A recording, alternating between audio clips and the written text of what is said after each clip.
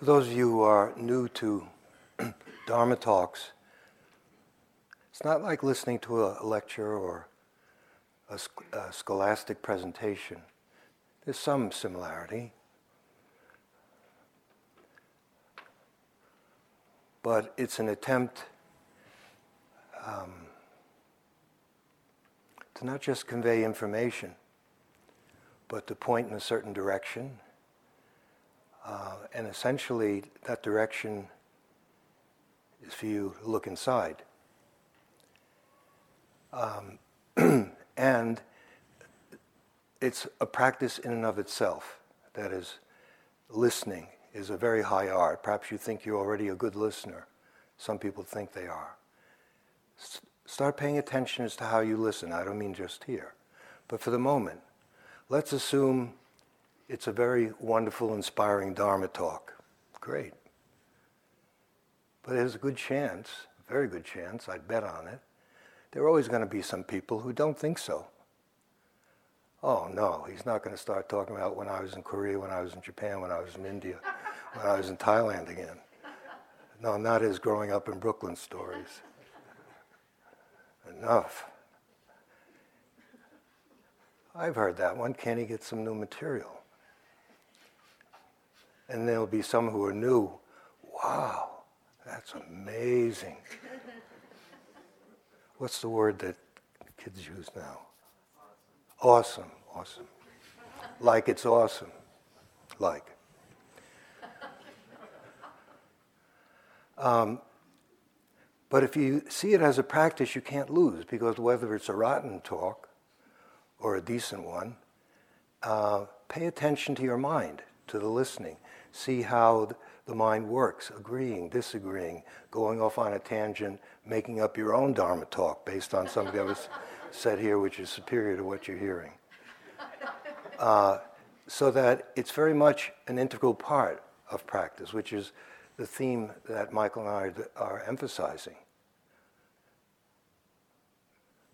Michael used the phrase non-fragmented. If you recall, right, last night? So this approach to practice is one which is an attempt for you to see that meditation is not simply a bag full of techniques and methods and special forms at special places. It is that too, of course. But more and more, it's a way of living. Not a way of living in terms of an ideology where everyone is marching in lockstep. Quite the contrary, it's a way of living which puts a high premium on inquiry. In other words, there are certain methods and tools which enable the mind to refine itself so that it's more capable of looking into itself. Because without understanding the mind, you can't really understand what the Buddha's talking about. And by the mind, I mean your mind. There's one teaching which says it all. But I can't seem to remember it.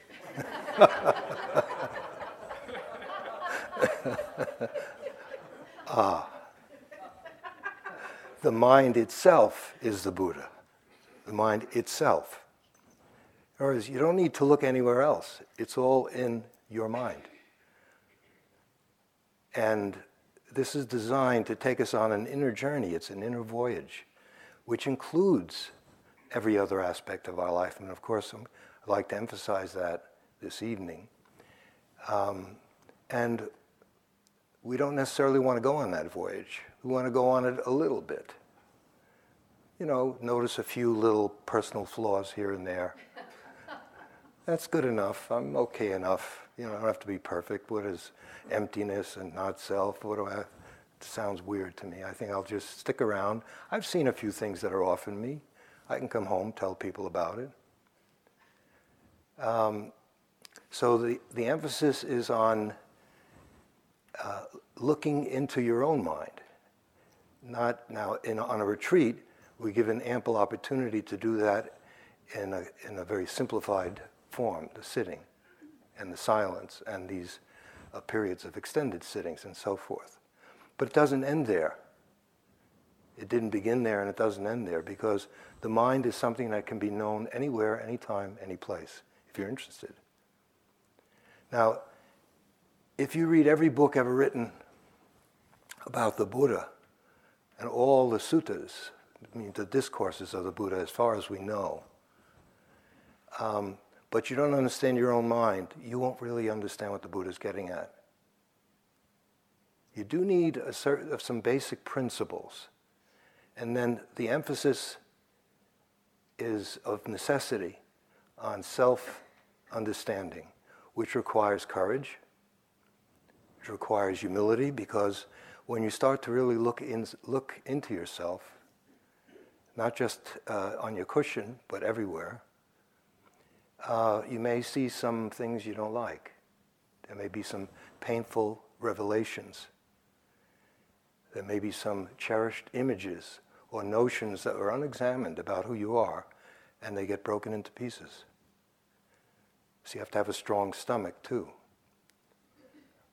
But if you're willing to undergo that, obviously I think so, it's worth it. But you shouldn't trust me or Michael, because we're in the business. This is what we do. So of course we think that. But how are you going to find out if we're just selling you a bill of goods, or if we're telling you the truth? You have to start looking into your own mind. You've already been doing it.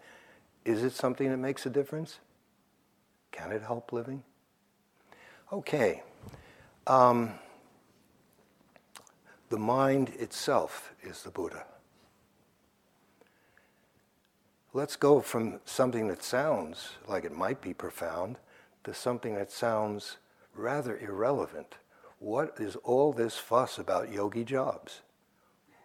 Why do we make a strong case that you take what you're given, whatever job you've been assigned, and it's random, unless you have a medical reason? Now, there's always some people, there's not going to be a show of hands or anything of that sort, but you don't like the job that you got. Well, let me tell you why we do that. A little bit of historical perspective this evening, history of why we do that, but in the larger context of history of the Dharma as it moved from India throughout the Asian world.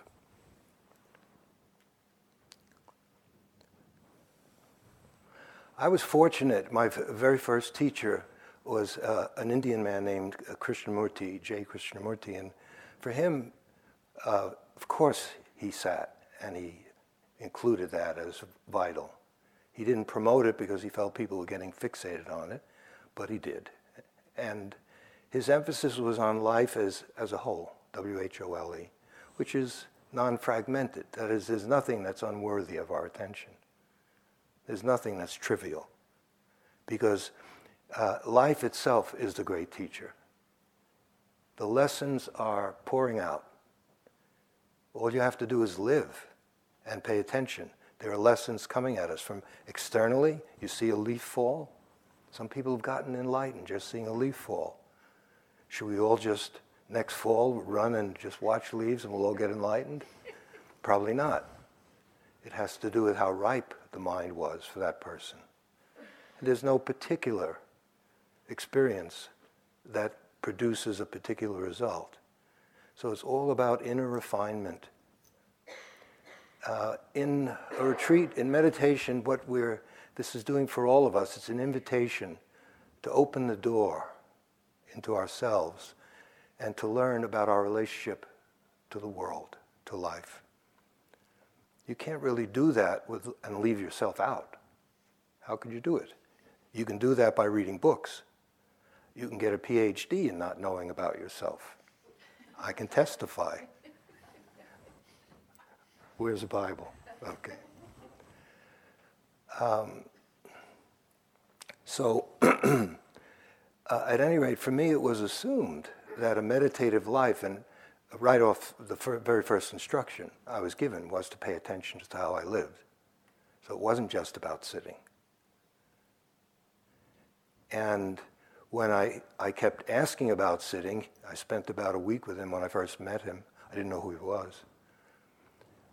And he didn't answer until it was almost time for us to go separate ways.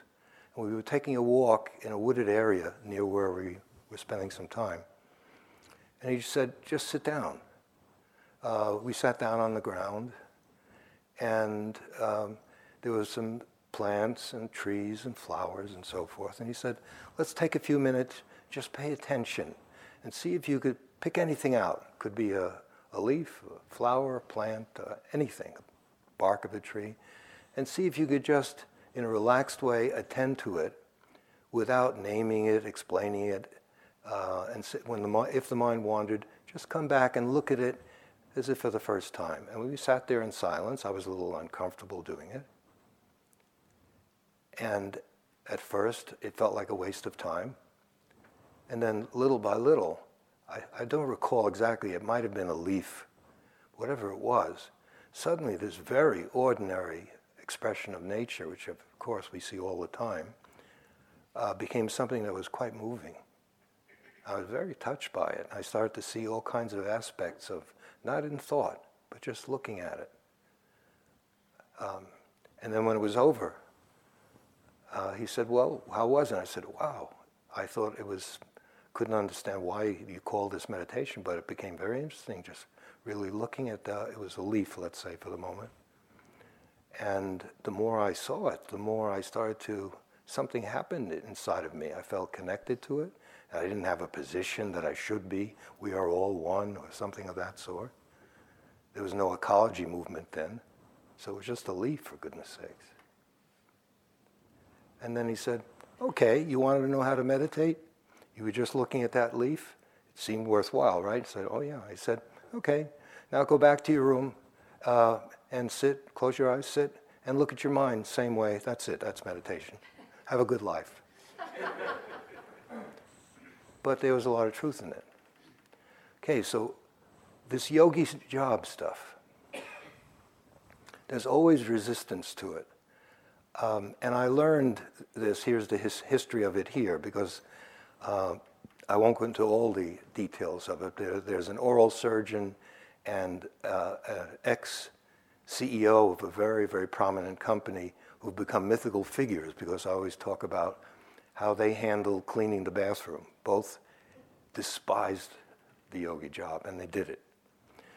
Okay.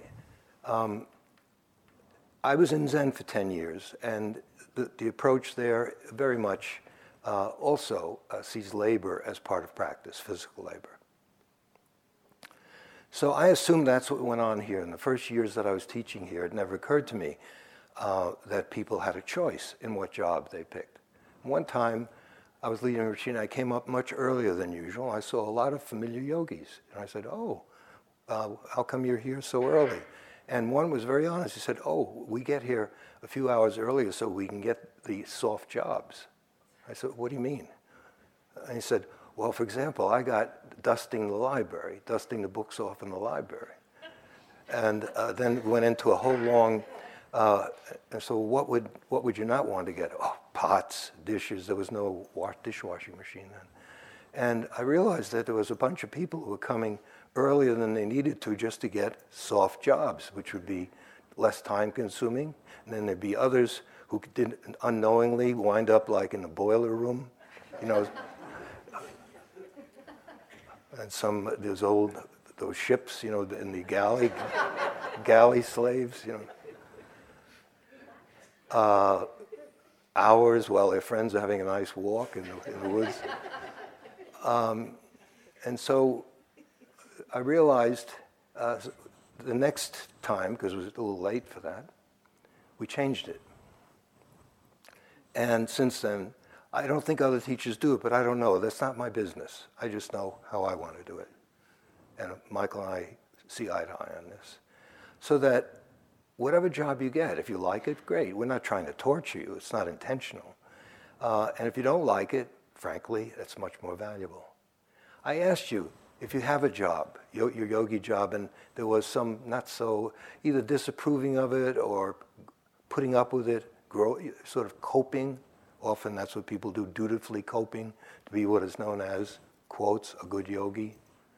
That's not exactly practice. It's putting up with it and getting through it. You might as well be in the army. You're given a lot of jobs there, you do it too. because at a certain point you learn.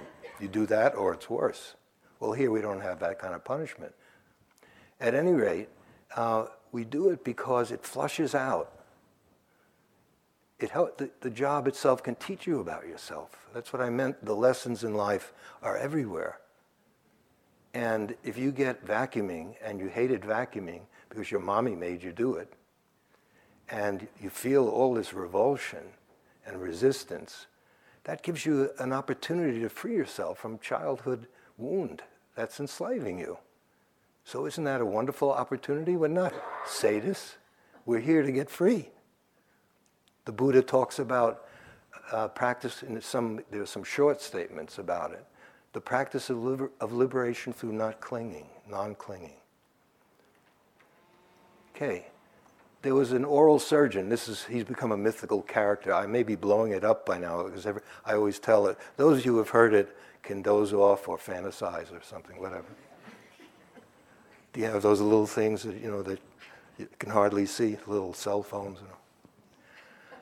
At any rate, he refused. He got toilets, cleaning the toilet, and he just was adamant. He refused to do it, and the staff tried to, in a nice way, tell him how this was part of the way the retreats were run, and it was a normal part of the practice, and the teachers wanted it this way, and so forth. This was some years ago, and he still said, "I'm not doing it." So they sent him up for me to speak to him about it.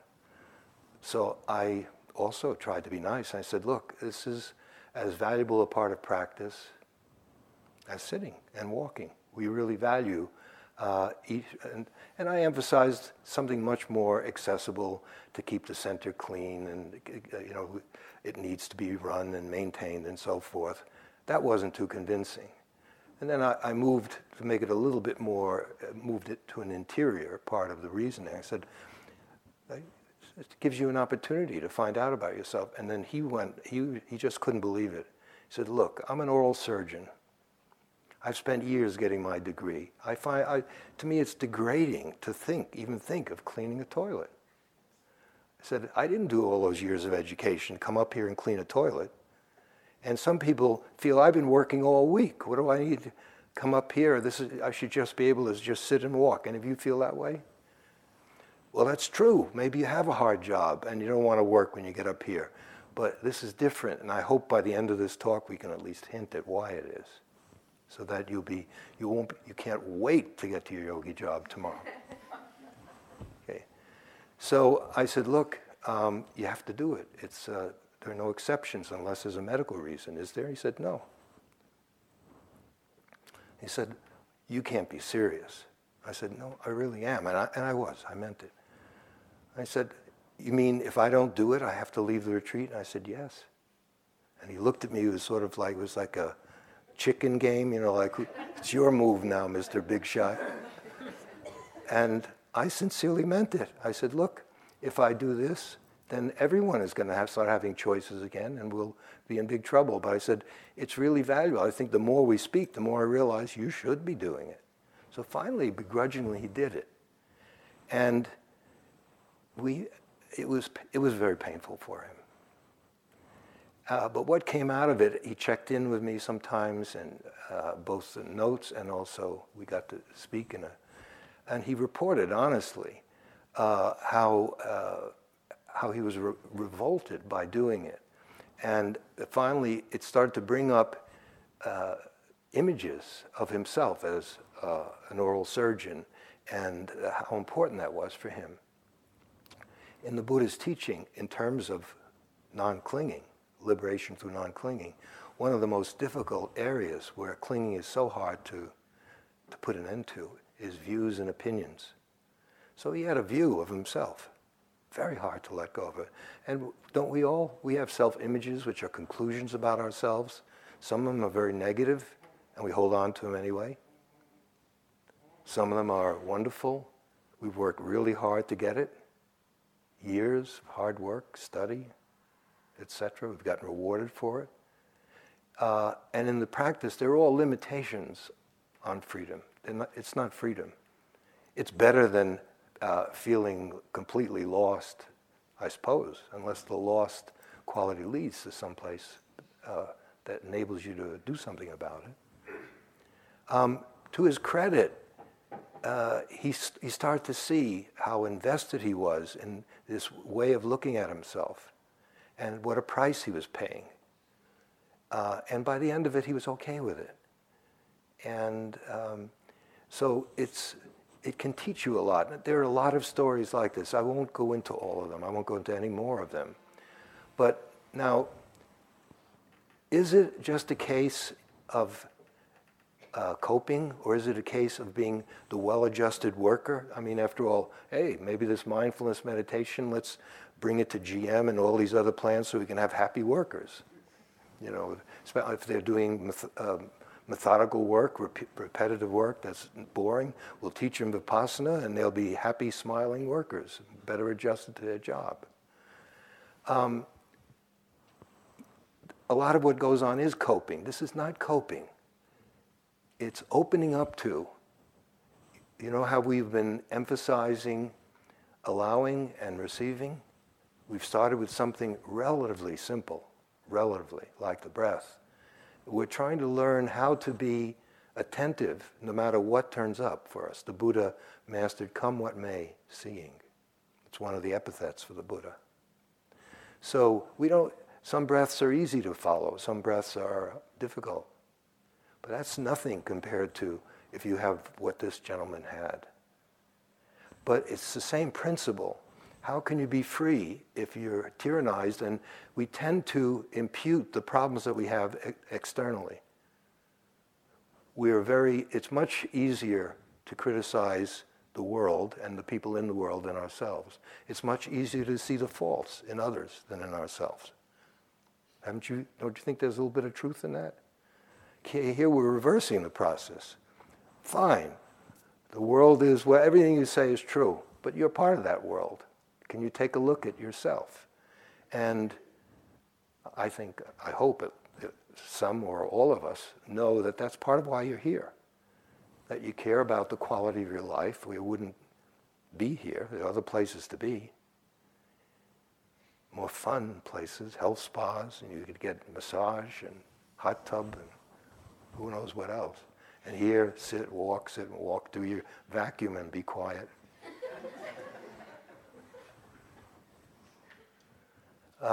Because we're being given an opportunity to come, it's a head-on collision between ourselves and ourselves. The suffering's not coming from the outside. Sometimes there's pain from the outside. There's discomfort, there's exhaustion. But finally, the real suffering that the Buddha is concerned about is from the inside. Moreover, as more and more we learn the art of receiving this fully, without judging it, without interpreting it, without grasping or pushing away, just to see it, the way a mirror reflects, the way a photographic plate just registers. The more we learn how to do that, we start to, a term I use a lot is what is. What is simply the way it is. You might hear, it could also be here and now, that term is. It's also just this. In Zen they use that term a lot, just this. It's the fact of this moment, it's this way. Right now, your experience is a certain way for you. Your body is a certain way, the breath is a certain way, how you're receiving these words are a certain way. It's just this in a moment, and it can change from moment to moment. It's just this. Okay, and more, our practice is to encourage you to more and more be with just this, whether it's wonderful, horrible, or neither. Whereas the mind's preference is to be not in what is, but in what used to be or what should be. Particularly what we can become. Let's say in the context of a meditation retreat, the Buddha talked about a number of the cravings and attachments, the clinging. And one that he talked about was the craving to become. Bhava tanha, what is that? Some of the attachments are so obvious, nice sensory delights, good tastes, good sounds, and so forth. But craving to become, not sure what that is. it has everything to do with somehow wherever we are, however whoever we're with, wherever we're living, even in a given moment in a sitting, it's not good enough. There's always some place better that I can get to if you tell me what to do so I can get there. And then I'll really be happy forever after. It's the Hollywood ending thing, only it's moment to moment.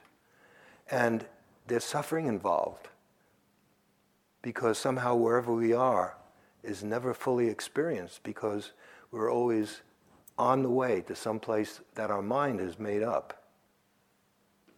Enlightenment. Don't you want to get enlightened? I've asked people, I want to get enlightened. I said, well, what is enlightenment? I don't know. So what? We want something, we don't even know what it is. What good is that? So this is, to me, I prefer the term awakening. I think the Buddha is known as someone who is fully awake. And so awakening to me is closer in the English language. And we're practicing being awake from moment to moment. We have a moment where we wake up to a breath, to a step, to a bite of food, to whatever our job is, etc. And then we fall asleep again. We see with ordinary eyes, judging, preferring, getting caught, and then suddenly we wake up. We're learning how to see with what is called the wisdom eye. The wisdom eye sees, first of all, it's an interior looking. And again, it takes, I would say, courage and humility to be willing to look inside, because that's the source, not only of the difficulty, but of the greatest riches. I don't mean financial. Actually, all spiritual traditions have a different language, but in this tradition, it's an interior journey. And it's possible by watching what we think is the main show, which is the psyche, the play of all the different moods and likes and dislikes and conflicts and aspirations and yearnings and I'm happy, I'm miserable, and so forth. We're trying to fix that. And by watching it, when you pay attention to what is, you go beyond what is. Have you seen that sometimes when you're totally with something, suddenly it changes. You're not trying to change it. So the journey of seeing isn't passive, fatalistic, world just walk all over me, because seeing sets in motion a dynamic energy that moves us internally. And what is being said is that once you start to more and more be with what is, you transcend what is. And you'll find that what we call the mind is vast. Vast. It's a world to be explored, and the less I say about it, the better. The Buddha didn't talk about it too much, except he said the original nature of the mind is luminescent. The Tibetans talk about it much more, certain schools. Some Zen schools talk about it.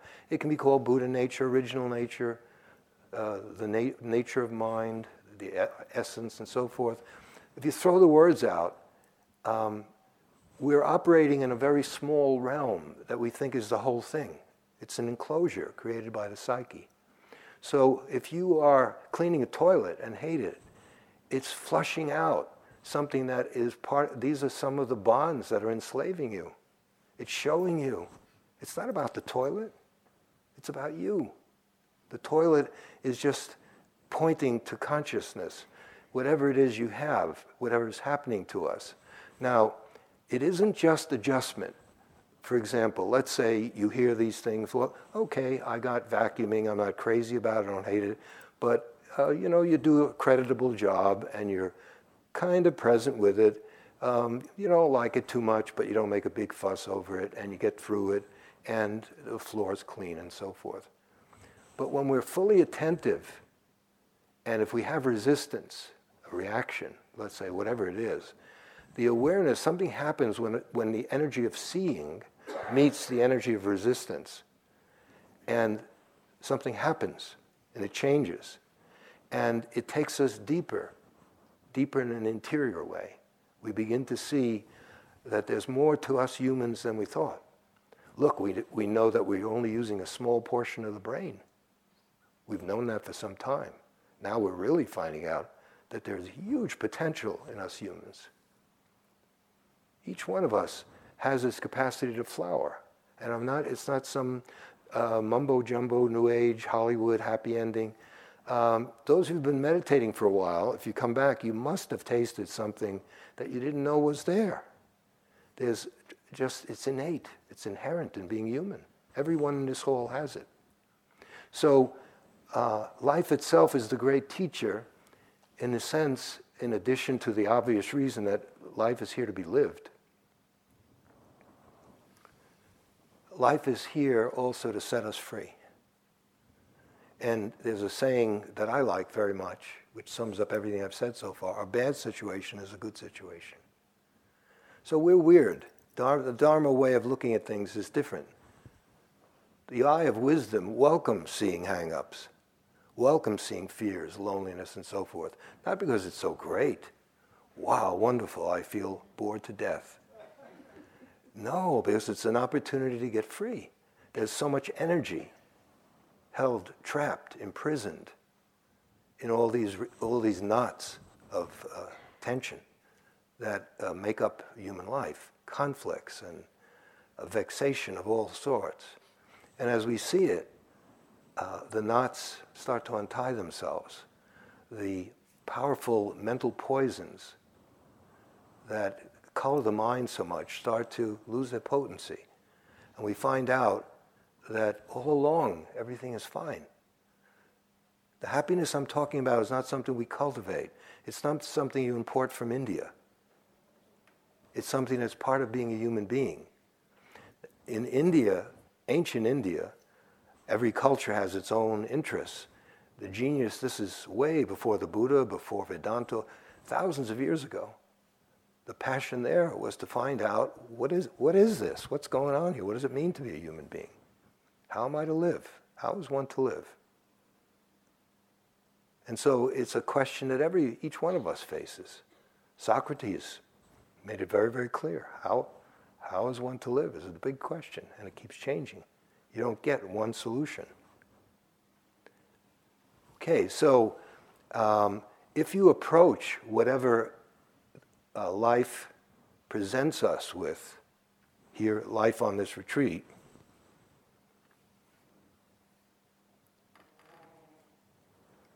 okay, with this attitude, there's no difference in this sense in being here and when we go home. Here's one of the main underlying reasons why there's such an emphasis. There have always been lay people who've practiced with great sincerity and depth. There always have been. But the majority of, if you read the journey, if you see the journey historically, what you see of the Buddha Dharma moving through Asia is you see it went through lots of changes, but basically it's been monastic. And this is not to disparage that at all. It's just that the fact seems to be that something is going on in the modern world where people like ourselves, here we are. We're not monastic. Some of you may have been or may decide to become monks or nuns, fine. But right now you don't appear to be. Okay, so we need a practice that's robust, that has real vitality, that isn't a kind of Dharma light, L-I-T-E, that is kind of, so we're neither monks or nuns, nor are we lay people. We're afraid of work and relationship, but we also don't want to shave our heads and put on those robes and eat one meal a day. But then again, I don't want to do this, but I don't want to do that. We're afraid of living, we're afraid of dying. It's all the same thing. But I'm starting with a fact. It's not an ideology. The fact is, there seems to be a lot of energy. This center, my goodness, I've been here almost since the beginning. And they're springing up everywhere. And a lot of it, the energy is lay people. People like ourselves, who have jobs, who are going to school, who have been to school, who want to get in relationship, or want to get out of relationship, who have families or don't want family. So this isn't prescribing how you're supposed to live, but it's an encouragement for you to examine how you live. And wisdom is learning how to live. In the Buddhist approach, there are guidelines. Skillful living, wise living, is a form of intelligence. It's intelligent living. It's not the kind of intelligence that gets us good scores on tests and gets us into good colleges, which is also valuable. It's not rational, logical, deductive, and so forth, or information. When the mind becomes silent, you will find you have access. This silence activates a form of intelligence that's just there. I don't know why, but you find that compassion, what we call compassion, what we call wisdom, when you start to see things, there are fewer conflicts. Everything becomes obvious when the mind becomes clear, or more obvious. You have fewer conflicts. Life becomes easier to live. There's some kind of intelligence that we've not defined intelligence intelligently. We've limited it to rational, which is precious and beautiful. But there's another form which this is about. Now, if we don't learn how to use the content of our life as it is, that is, when we leave here, the language that exists in a lot of Dharma scenes is, when the retreat ends, now we're going back to the real world. Well, what is this world? Is this Disneyland? Is this some Hollywood stage set? There's no place to escape life. It's all daily living. We can define it in a certain way. This is an invention, a contrivance. Oh no, this is spiritual. I come up time as a spiritual. Sure, okay, you make spiritual have spiritual. But in China, and then in Japan, and then in Korea, and so forth, they started to see the necessity of a practice that included washing the dishes, cooking, everything. Now, if you read the literature, it's all there in seed form. But because it's monastic, there isn't enough help, in my opinion, about, for example, human relationship, which is the hardest one for us humans. We just do not know how to live with each other. The evidence is overwhelming. The extreme is called war, incessant. Every war is the war to end all wars. Well, what do you see? Do you see a different world than I do? So we have peace treaties and conferences, and then there are new alliances based on self-interest. And then when the self-interest isn't there, they collapse, and other alliances spring up, which are based on self-interest. So there's an internal change that's missing. We've put so much energy into mastering the external world. So we're going to the moon and beyond, and we don't understand ourselves. Now, a prerequisite is the ability to pay attention. The learning comes from that ability to pay attention. We're learning it with the breathing, with walking. That's all Michael and I have been encouraging us all to do since we've gotten here, and most of you know that. Out of that comes the learning that sets us free. Now, in our culture, it seems that we have to, look, many people, having lived in monasteries, different kinds, many people who take the monastic path, the message is, whoa, it's nuts out there. Get me out of here. And you live in a monastery or a retreat center. And if that's right for you, fine. But most of us, we come for a retreat maybe once a year, twice a year, and then we go home. And if we see that as inferior to coming up here, then nothing much is going to change, in my opinion. I've seen it. So what is being suggested is to see life as a whole, not fragmented. That it's all valuable, it's all Dharma, it's all, if you want to use the word, I don't like it, spiritual, whatever that means. I know it's a good word, that person's very spiritual. Oh, not very spiritual, yeah, that's... I'd like to go out with him, but he's not spiritual. Oh, forget it then, forget it. But he's very kind, generous, and very loving, and we laugh a lot, and we have a good time, but he's not spiritual. Forget it. He's not just... Okay. So we face this challenge, and I think we'll go into that a bit more towards the end of the retreat. I don't want to get the mind to go home yet. But even here there are relationships, aren't there? Even if we're not speaking. Haven't you been sizing each other up? Come on. You don't like certain people's outfits, their socks don't match. It's wintertime. What are you wearing that? This guy doesn't even know how to keep out of the rain, for goodness sakes. Okay, so, and there are affections developing. I mean, it's all a fantasy. It's not real, but it's there. You're already, some of you are married. I hope you're having a good life.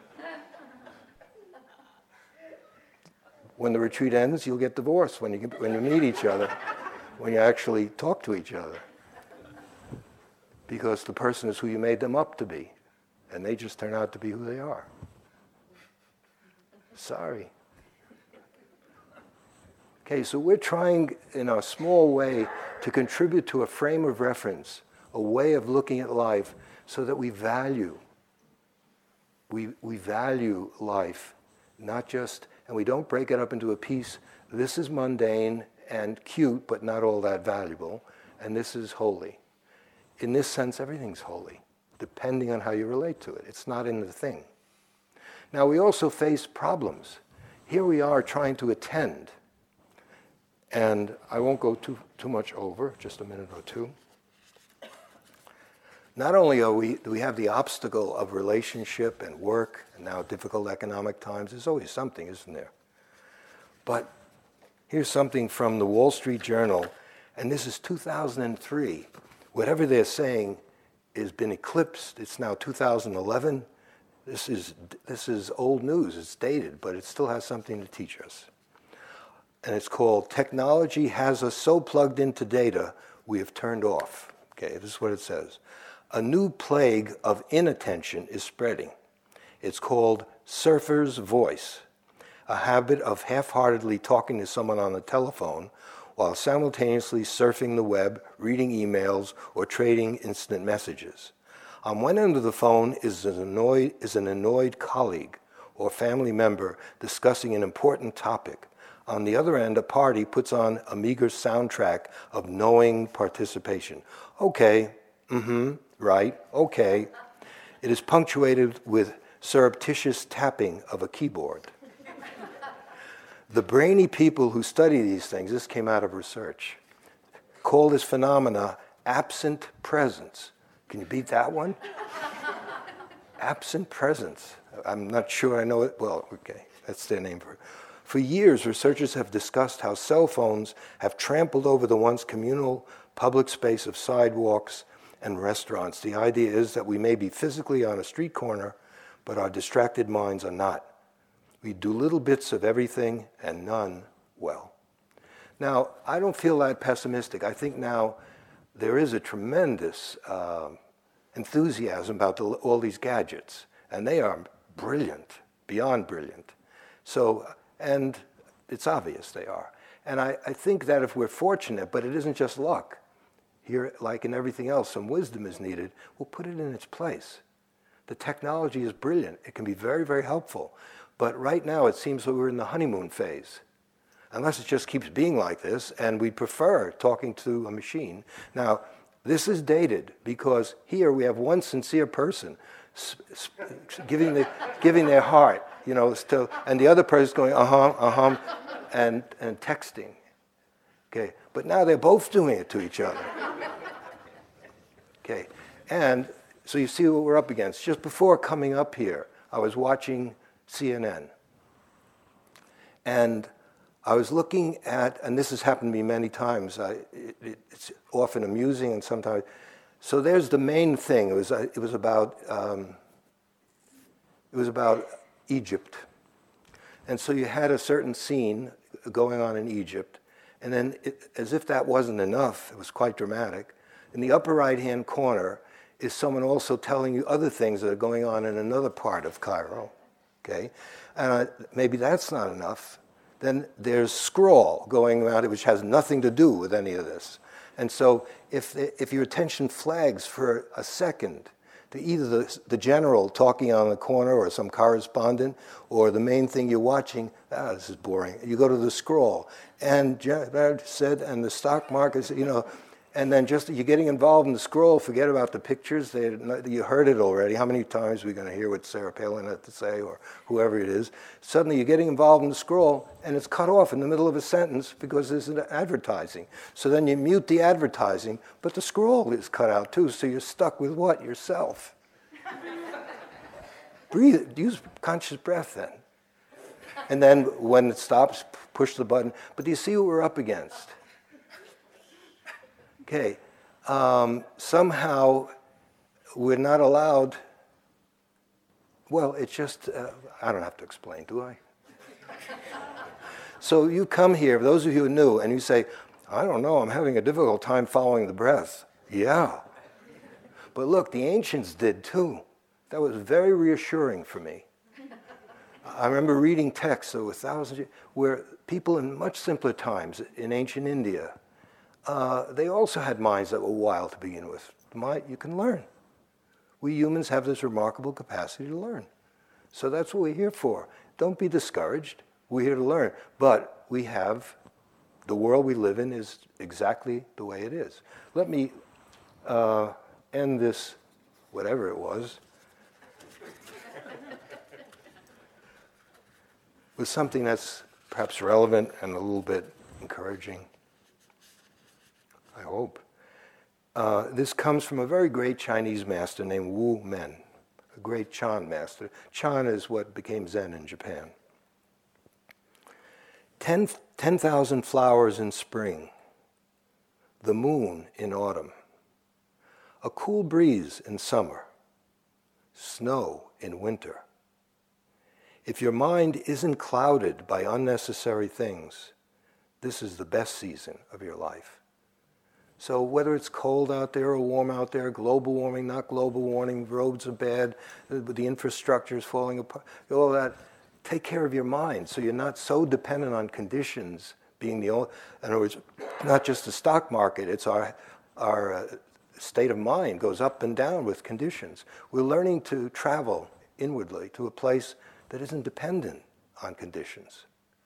It's not dependent on conditions. So let's see, by the time we leave here, this will be the best season for all of us. That's my wish at any rate. Okie dokie. Some walking, please.